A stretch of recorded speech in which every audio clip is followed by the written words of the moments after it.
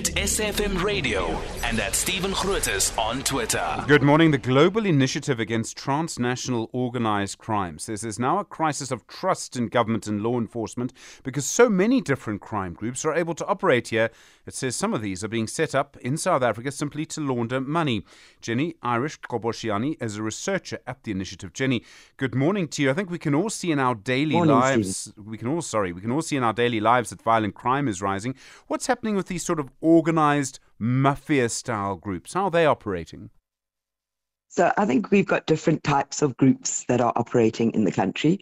So our index looked at 15 different criminal markets that the organised groups would be involved in, and that would involve your human smuggling, human trafficking, drugs, firearms, violent crimes, money laundering, financial crimes, poaching, etc. And then we also looked at the different types of criminal actors operating, which would include both your transnational groups, which involve foreign nationals, as well as local criminal groups, mafia-style groups, quasi-criminal groups, etc. operating.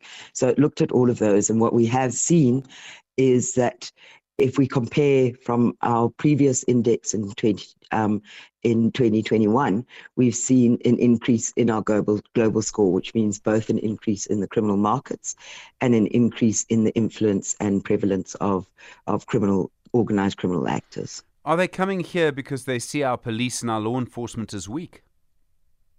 Well, I think when you say are they coming here, some of them are transnational, but even those transnational groups often involve local operators, and some of them are localized groups. And I think definitely if you look at our resilience levels, which actually measures our ability to respond to these groups, I think we've seen a decline in that, and that obviously impacts on the ability of these groups to have power and influence in the country.